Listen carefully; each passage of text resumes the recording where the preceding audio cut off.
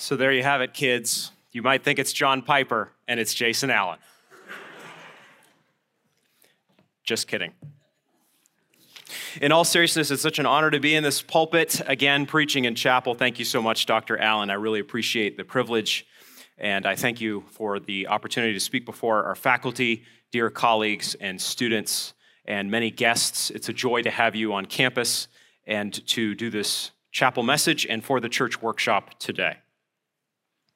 50 years ago, the question landed like a bombshell on the cover of Time magazine. Is God dead? Death of God theology had actually debuted many decades prior, and atheism was no new phenomenon in the West. But the April 1966 coverage of this trend made the conversation a public one. The conversation has never died down since. It was change in Protestant doctrine, primarily through the work of theologians like Thomas J.J. Altizer, William H. Hamilton, and Paul Van Buren that made the broader conversation possible. One professor, very much surfing the wave of the spirit of the age, introduced a new liturgy for use in churches to mark God's death. He was our guide and our stay. He walked with us beside still waters. He was our help in ages past. He is gone. He is stolen by darkness. Heaven is empty. A reworking, as you noticed, I'm sure, of Psalm 23. In time, through such teaching, it became not only possible, but even fashionable to identify as an atheist, or at the very least as a skeptic in the West. In 2019, a new question has emerged in our context. Is man dead? Is humanity dead? To this, I'm going to suggest we say both yes and no. Yes, for as we shall see this morning in chapel, we have died, really died, in Adam. No, for as we shall see later, humanity still has meaning and purpose and God-given identity. This morning, we're going to look at the first part of that answer. We're going to look at the no part, that we have died in Adam. We're going to see that Satan has executed an attack on God's good design. Turn with me, if you will, to Genesis 3, verses 1 through 5. First, we see this morning an attack on God's good design. Three movements in the text that we will cover together. This is the first. Genesis 3, verse 1. Now the serpent was more crafty than any other beast of the field that the Lord God had made. He said to the woman, "Did God actually say, 'You shall not eat of any tree in the garden'?" And the woman said to the serpent, "We may eat of the fruit of the trees in the garden, but God said, 'You shall not eat of the tree of the knowledge of the tree that is in the midst of the garden,' neither shall you touch it, lest you die." But the serpent said to the woman, "You will not surely die, for God knows that when you eat of it, your eyes will be opened, and you will be like God, knowing good and evil." Let's pray. Heavenly Father, as we turn to your holy word, we pray that you would give us eyes to see wondrous truth here, reforming truth, remaking truth, renewing truth.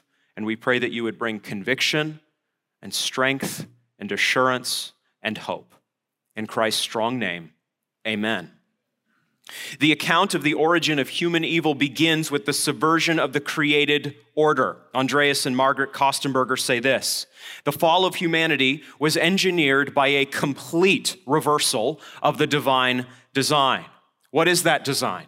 In Genesis 1, 26 and 28, the man and woman are called to rule the creatures that crawl on the earth. The serpent, one of the wild animals made by God, was formed on the sixth day, just as humanity was. The Lord had taken pains to provide for such creatures, having given them even the beasts of the field, the animals, the serpent, every green plant for their sustenance. You see that in Genesis 1:30. In other words, there is not predation envisioned before the fall. The Lord has actually provided green plants for all creatures. The serpent was not made by God, in other words, to stalk and devour fellow animals. The serpent, just like all the creation, was made to enjoy the good gifts of the Creator, who revealed himself initially, right off the bat, to be sustainer as well. He's creator in Genesis 1, but then he is also sustainer.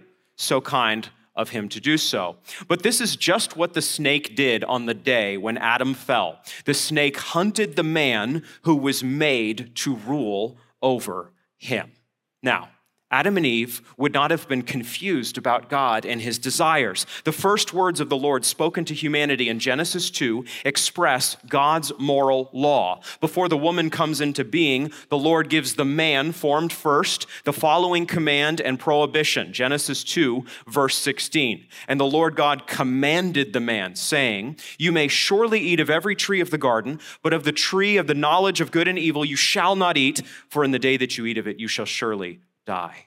The sentence structure is noteworthy here and matters for our discussions of the human person. Is man dead? Is there any meaning and purpose to our humanity? Is there anything fixed about our identity?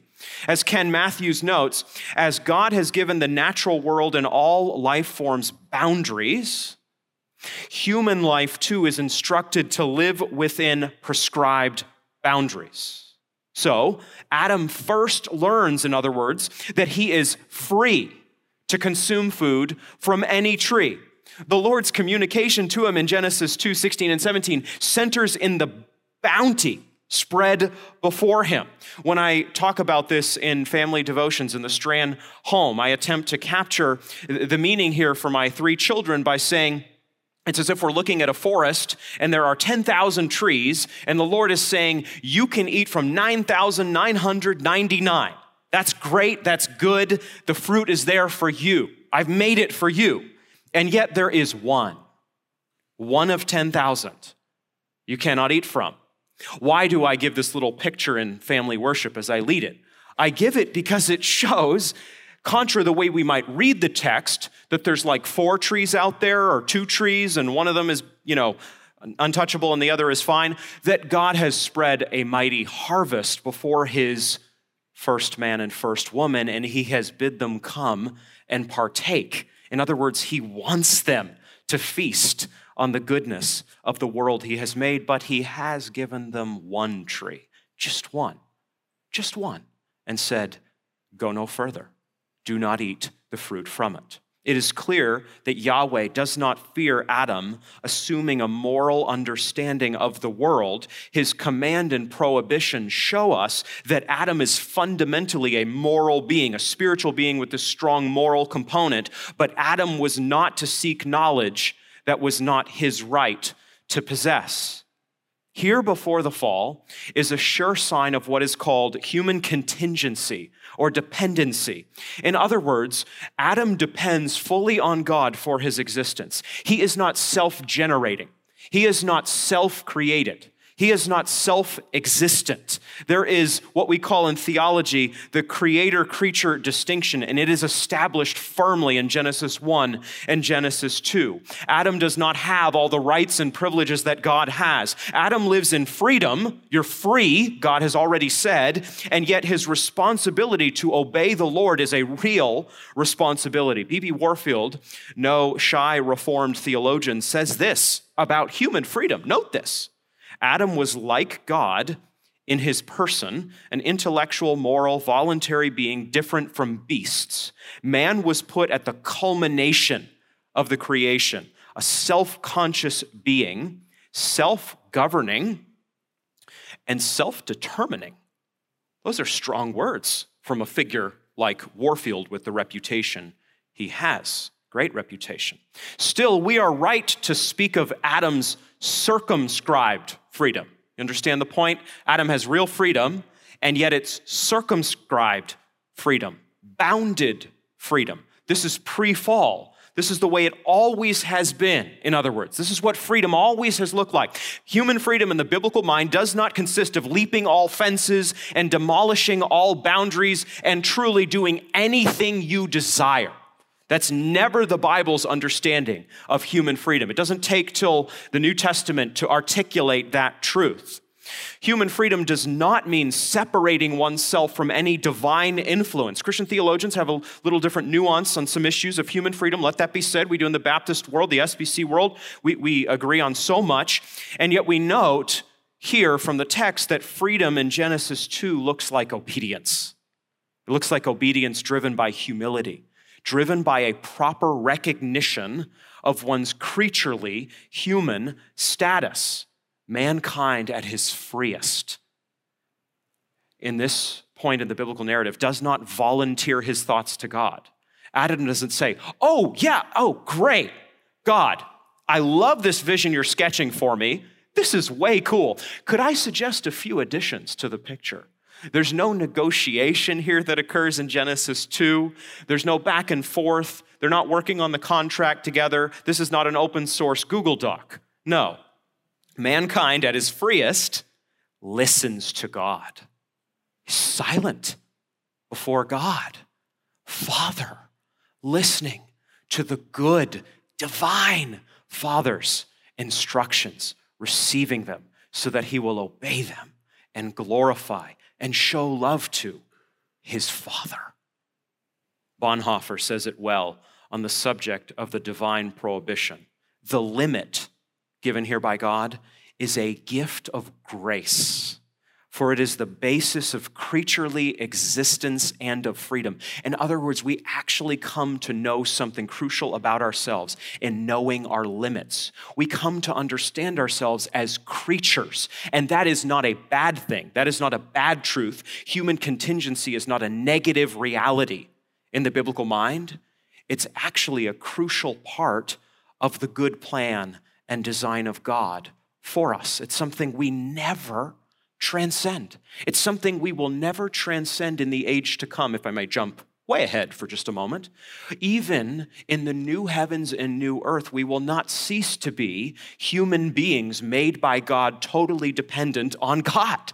So factor this into your understanding, whatever it may be precisely, about anthropology, about salvation, about sovereignty and human freedom, that real tension. Factor all this in and use this material today to engage fellow sinners who think that human freedom looks like doing whatever they want to do, irrespective of God. That is not biblical freedom. Take this material from Scripture and use it. We return to Genesis 3, 1 through 5. The serpent, we learn here, was cunning. Without any explanation or backstory, this evil animal speaks to the woman. The serpent's words matter here, but so does the very conversation itself. Think about what God had taught Adam, the first man, in Genesis 2. The man was to lead his wife. The woman is made from his body. The man named his wife. The man does not act here. The man is called in Genesis 2:15 to do what? To work and watch over, or work and protect the garden. Did you pick that up in your devotions when you read Genesis 2, I hope recently? The man is, hold up. The man is called to watch over the garden? Protect the garden? Guard the garden? Wait, we're in Eden, right? This is paradise, isn't it? Well, what God is signaling in Genesis 2:15 is that attacks are coming. There are real threats out there. We don't get much material about it, don't misunderstand the point. And yet in a pre-fall, sinless world, Adam is being charged. This comes to Adam. Adam is being charged to work, to be a provider, and to be a protector, to watch over. Why? Because the snake is coming. Adam, in this scene in Genesis 3, 1 through 5, does not step in, does he? In this scene, the creation seeks rule over the woman, tempting Eve, the first woman, to lead her husband as she definitely does. The fall of Adam and Eve is not merely the flannel graph account you may have learned as I did in Sunday school. Many years ago, I learned it in a small, rural Baptist church in Maine, a church that taught me faithfully the Christian faith, a church I am so thankful for, a church I never seek to, sort of cut myself off of or transcend as a theologian or something like this, a church that shaped me, and I'm so thankful for. I learned there that the fall is the eating of the forbidden fruit, but if you go to the text, you see that actually there's more here, isn't there? Because the fall of Adam and Eve is also about the unraveling of the good and gracious order of God. This is an assault on divine design. This is an assault on creation order. The serpent is trying to lead the woman to reject the design of God. Henri Blochet, a French theologian, says this: evil is not in the good that God has created, but in the rejection of the order that God has instituted for the enjoyment of the world. So there is a creational order. There is a social structure, a familial, marital structure in the cosmos, and it is being profoundly subverted here. The serpent is executing two attacks against God and man in this passage. First, the serpent is lying about the Lord's instructions to Adam, and Eve's response shows that she is softening in her understanding of God's direction. Second, the serpent then directly defies the testimony of the Creator and accuses the Lord of spreading falsehood and giving the woman a false vision of fruit eating. The serpent directly contradicts God's moral law and God's covenant promise here in Genesis 3, 1 through 5. The serpent offers the woman a counter-revelation to God's revelation. If the woman eats the fruit, the serpent says in verse 4, Genesis 3, she will not die. She will in fact become like God. She will possess the knowledge of good and evil that only God has. The serpent's words suggest that God is the evil one, not the serpent, not Satan.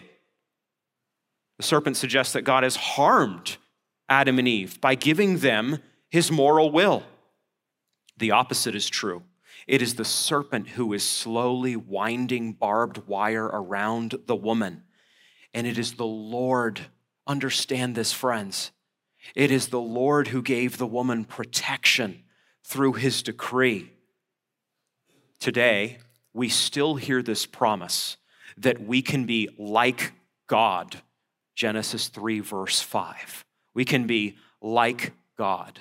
There's a very modern iteration of this theme. It's called transhumanism. There's another rendition called posthumanism that is similar.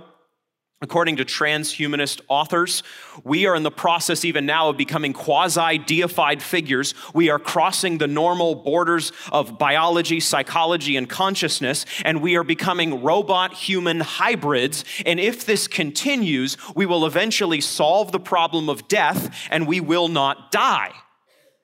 Eventually, actually, humanity itself will be outmoded, post-humanism, and I suppose we will be evolved creatures in robotic form. We will be like God. Do you understand?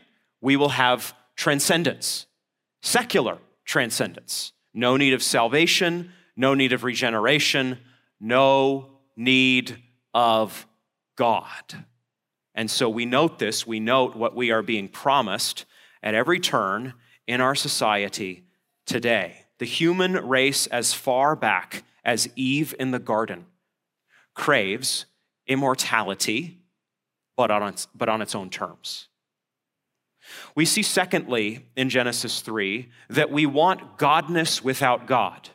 We want godness without God. Look with me, if you would, at Genesis 3, verses 6 through 13. So when the woman saw that the tree was good for food and that it was a delight to the eyes and that the tree was to be desired to make one wise, she took of its fruit and ate, and she also gave some to her husband who was with her, and he ate. Then the eyes of both were opened, and they knew that they were naked. And they sewed fig leaves together and made themselves loincloths. And they heard the sound of the Lord God walking in the garden in the cool of the day. And the man and his wife hid themselves from the presence of the Lord God among the trees of the garden. But the Lord God called to the man and said to him, "Where are you?" And he said, "I heard the sound of you in the garden, and I was afraid because I was naked, and I hid myself." He said, "Who told you that you were naked? Have you eaten of the tree of which I commanded you not to eat?" The man said, "The woman whom you gave to be with me, she gave me fruit of the tree, and I ate." Then the Lord God said to the woman, "What is this that you have done?" The woman said, "The serpent deceived me, and I ate." The woman took the tree's food, ironically, to gain wisdom. But she has rejected very wisdom itself in making this decision. There has never been a worse decision than this. The man, we learn in verse 6, was not far off from this interaction. In case you were wondering that, in our first point, the man had not been cultivating a tough patch of brush and then come upon his wife seeking a little snack for refreshment. No, the man was with her. Verse 6, and she gave him the food. As I have alluded already, the man plays a passive role here. He does nothing in the face of pure evil, the very dawn of wickedness itself. He acquiesces. He is the first instance of a passive man who does not protect his home, does not protect his marriage, does not protect his wife. Think about the evil of the serpent as well. The serpent is not only a competitor to God, the serpent is the anti-God. The serpent speaks anti-wisdom. This is not okay what the serpent does. This is not merely misaligned. This is not mere brokenness unfolding here. The serpent is destroying God's creation.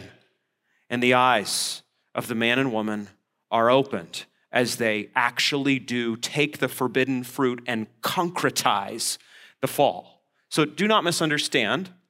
There is that moment in this scene, this real historical scene with a real historical Adam in which real historical fruit is bitten by real historical teeth. Are you getting the point? Okay, I think you are.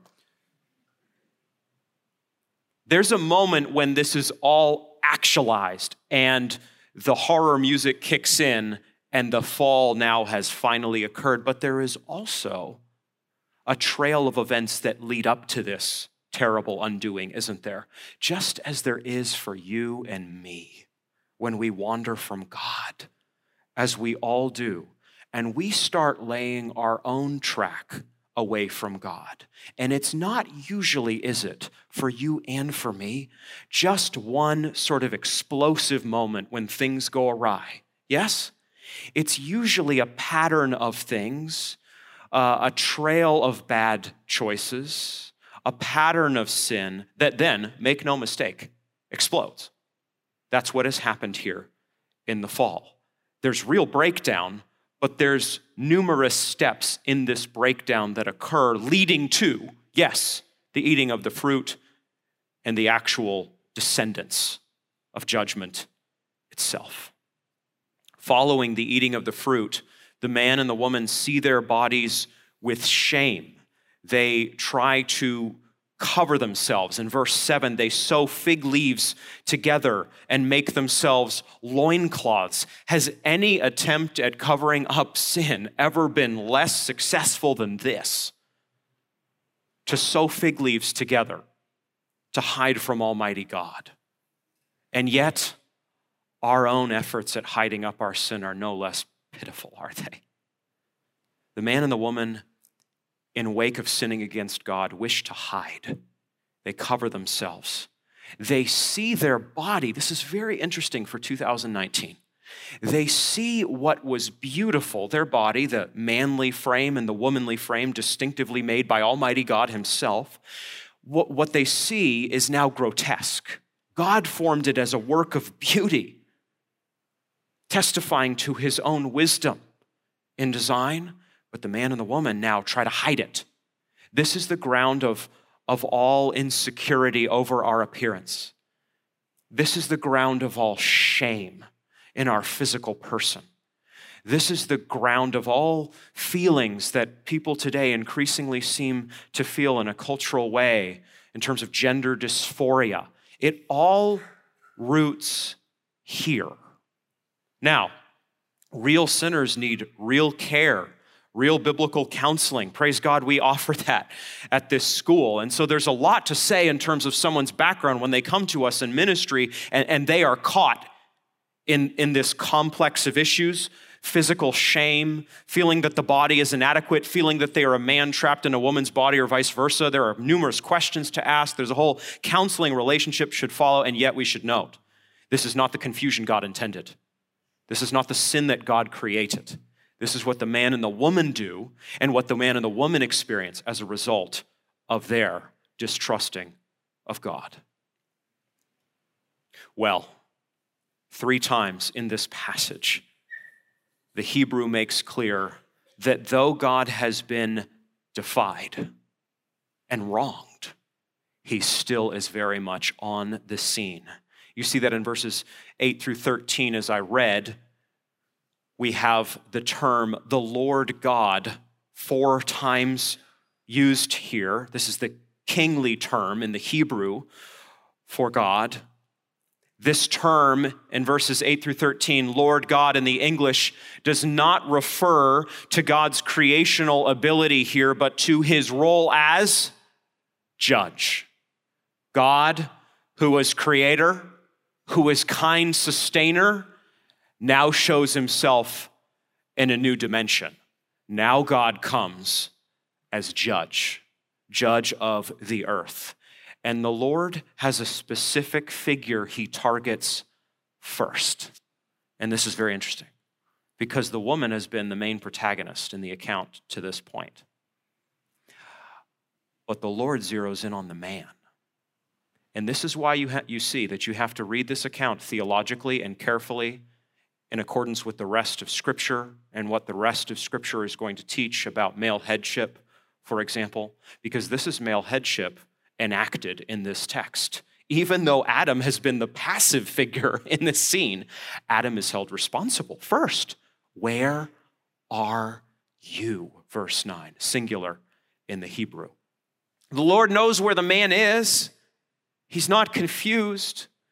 His question is intended to draw the man out, literally and figuratively.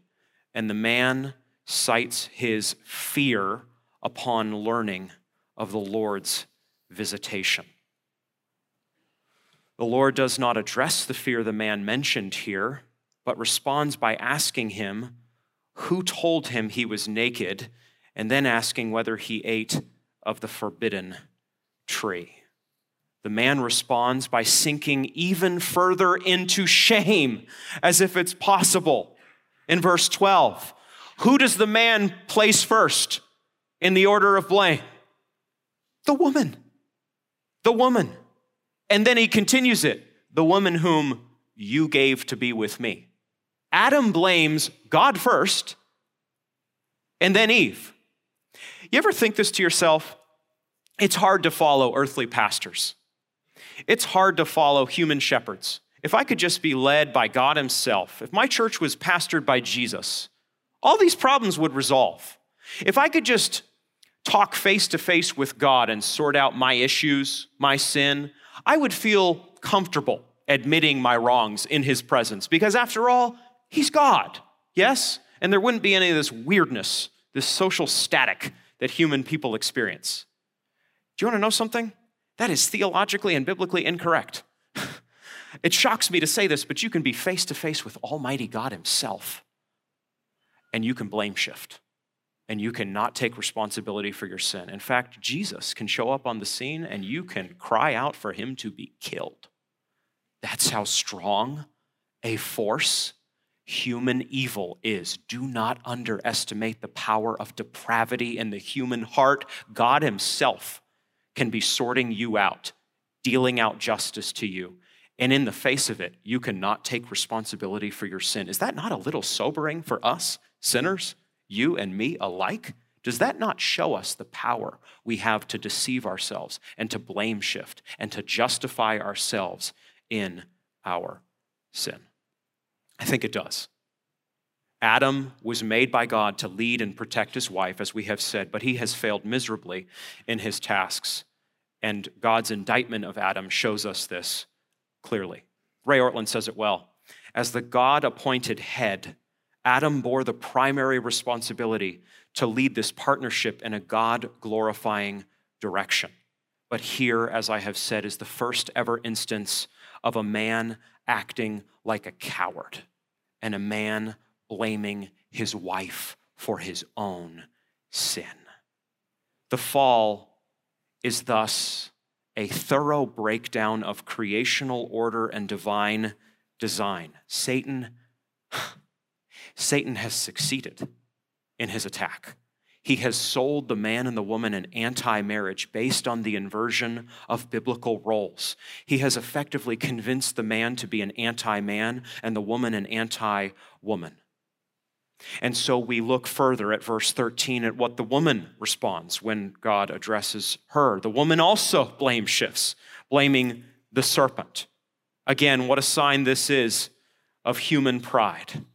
It is very clear in this scene that we are supposed to see our very strong capacity for blame shifting. But that is not all Genesis 3 tells us. We see thirdly this morning and finally that in the midst of this chaos and human wreckage, the Lord intervenes. There's a real historical fall, and there is a real historical intervention and judgment from God.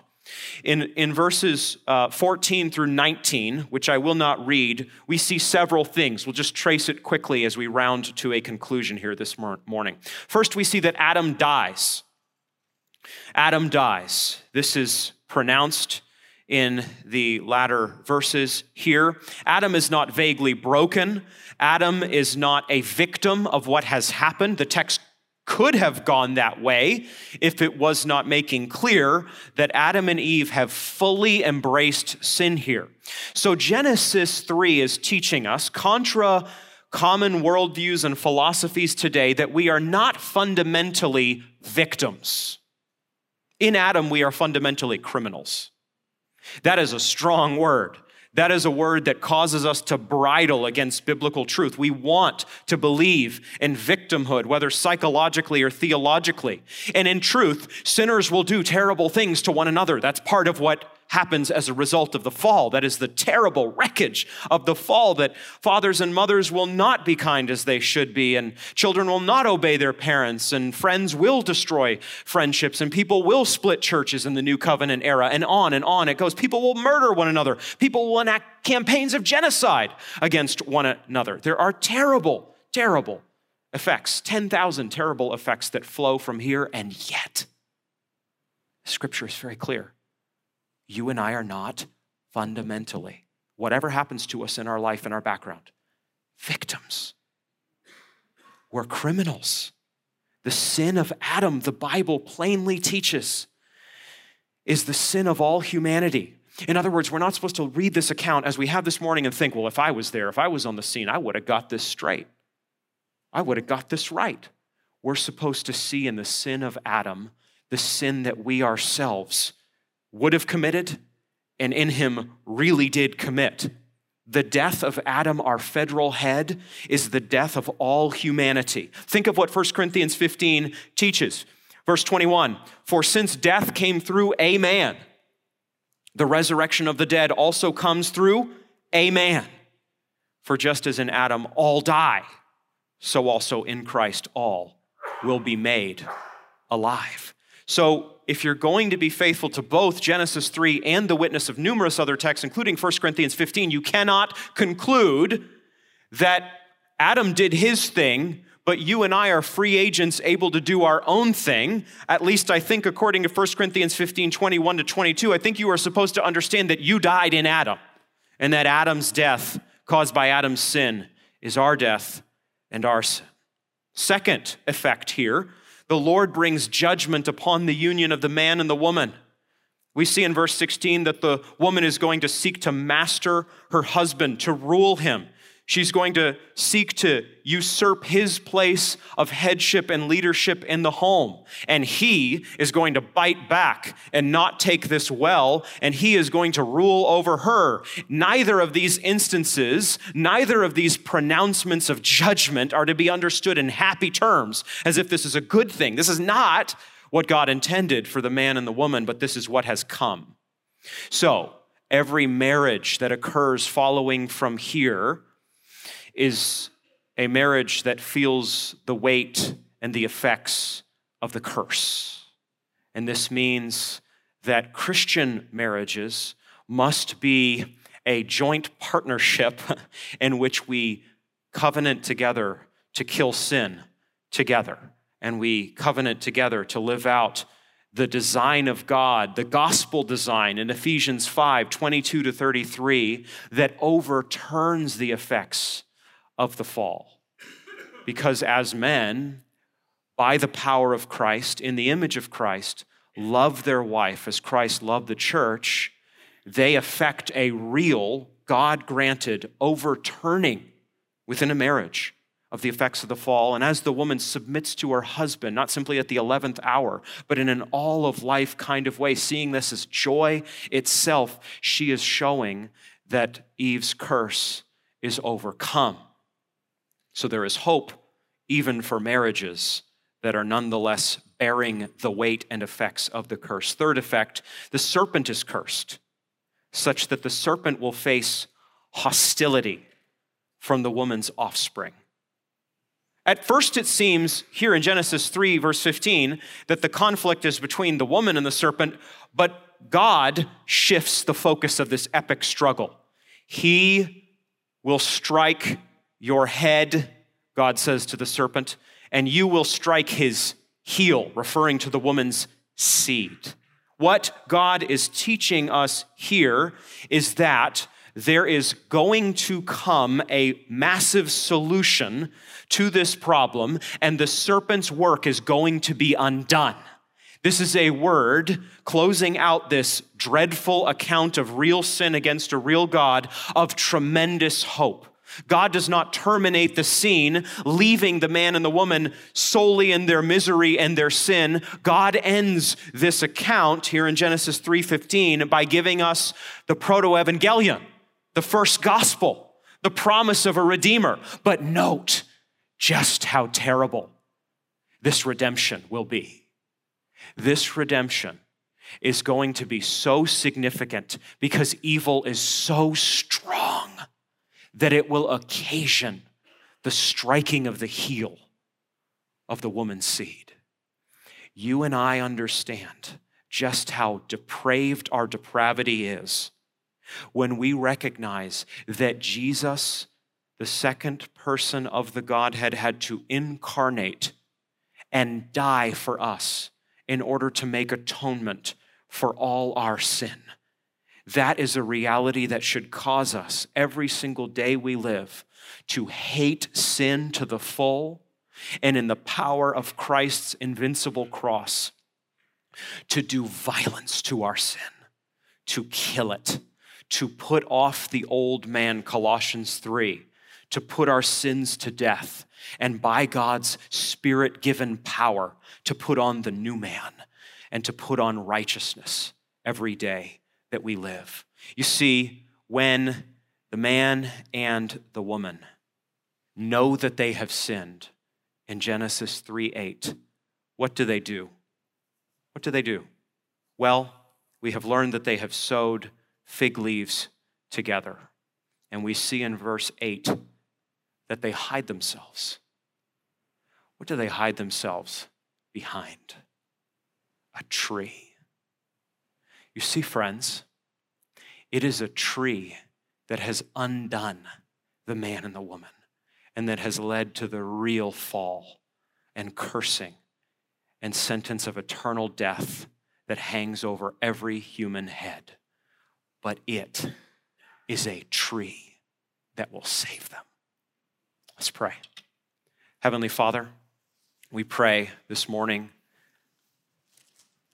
that even as we reckon with the reality, the terrible reality of the fall, even as we refuse to soft pedal or downplay our sin, even as we reckon with it afresh this morning, even as we search our hearts and minds and desires and can see even today, even this morning, this week, this month, clear instances when we have rebelled against you, sinning against our name, sinning against the new nature you have granted us, making us a new creation through Christ, yet there is tremendous hope before us. Father, we confess this morning that the chief mystery before us is not why you allowed the fall. The chief mystery before us in Scripture is why you sent your precious and only Son to save us. Father, that is a truth that we will ponder and celebrate and rejoice in for all eternity. Because of a tree, we are undone. Because of a tree, we are lost. We give thanks to you, Father, that because of a tree, we are found. In Christ's undefeated name we pray. Amen.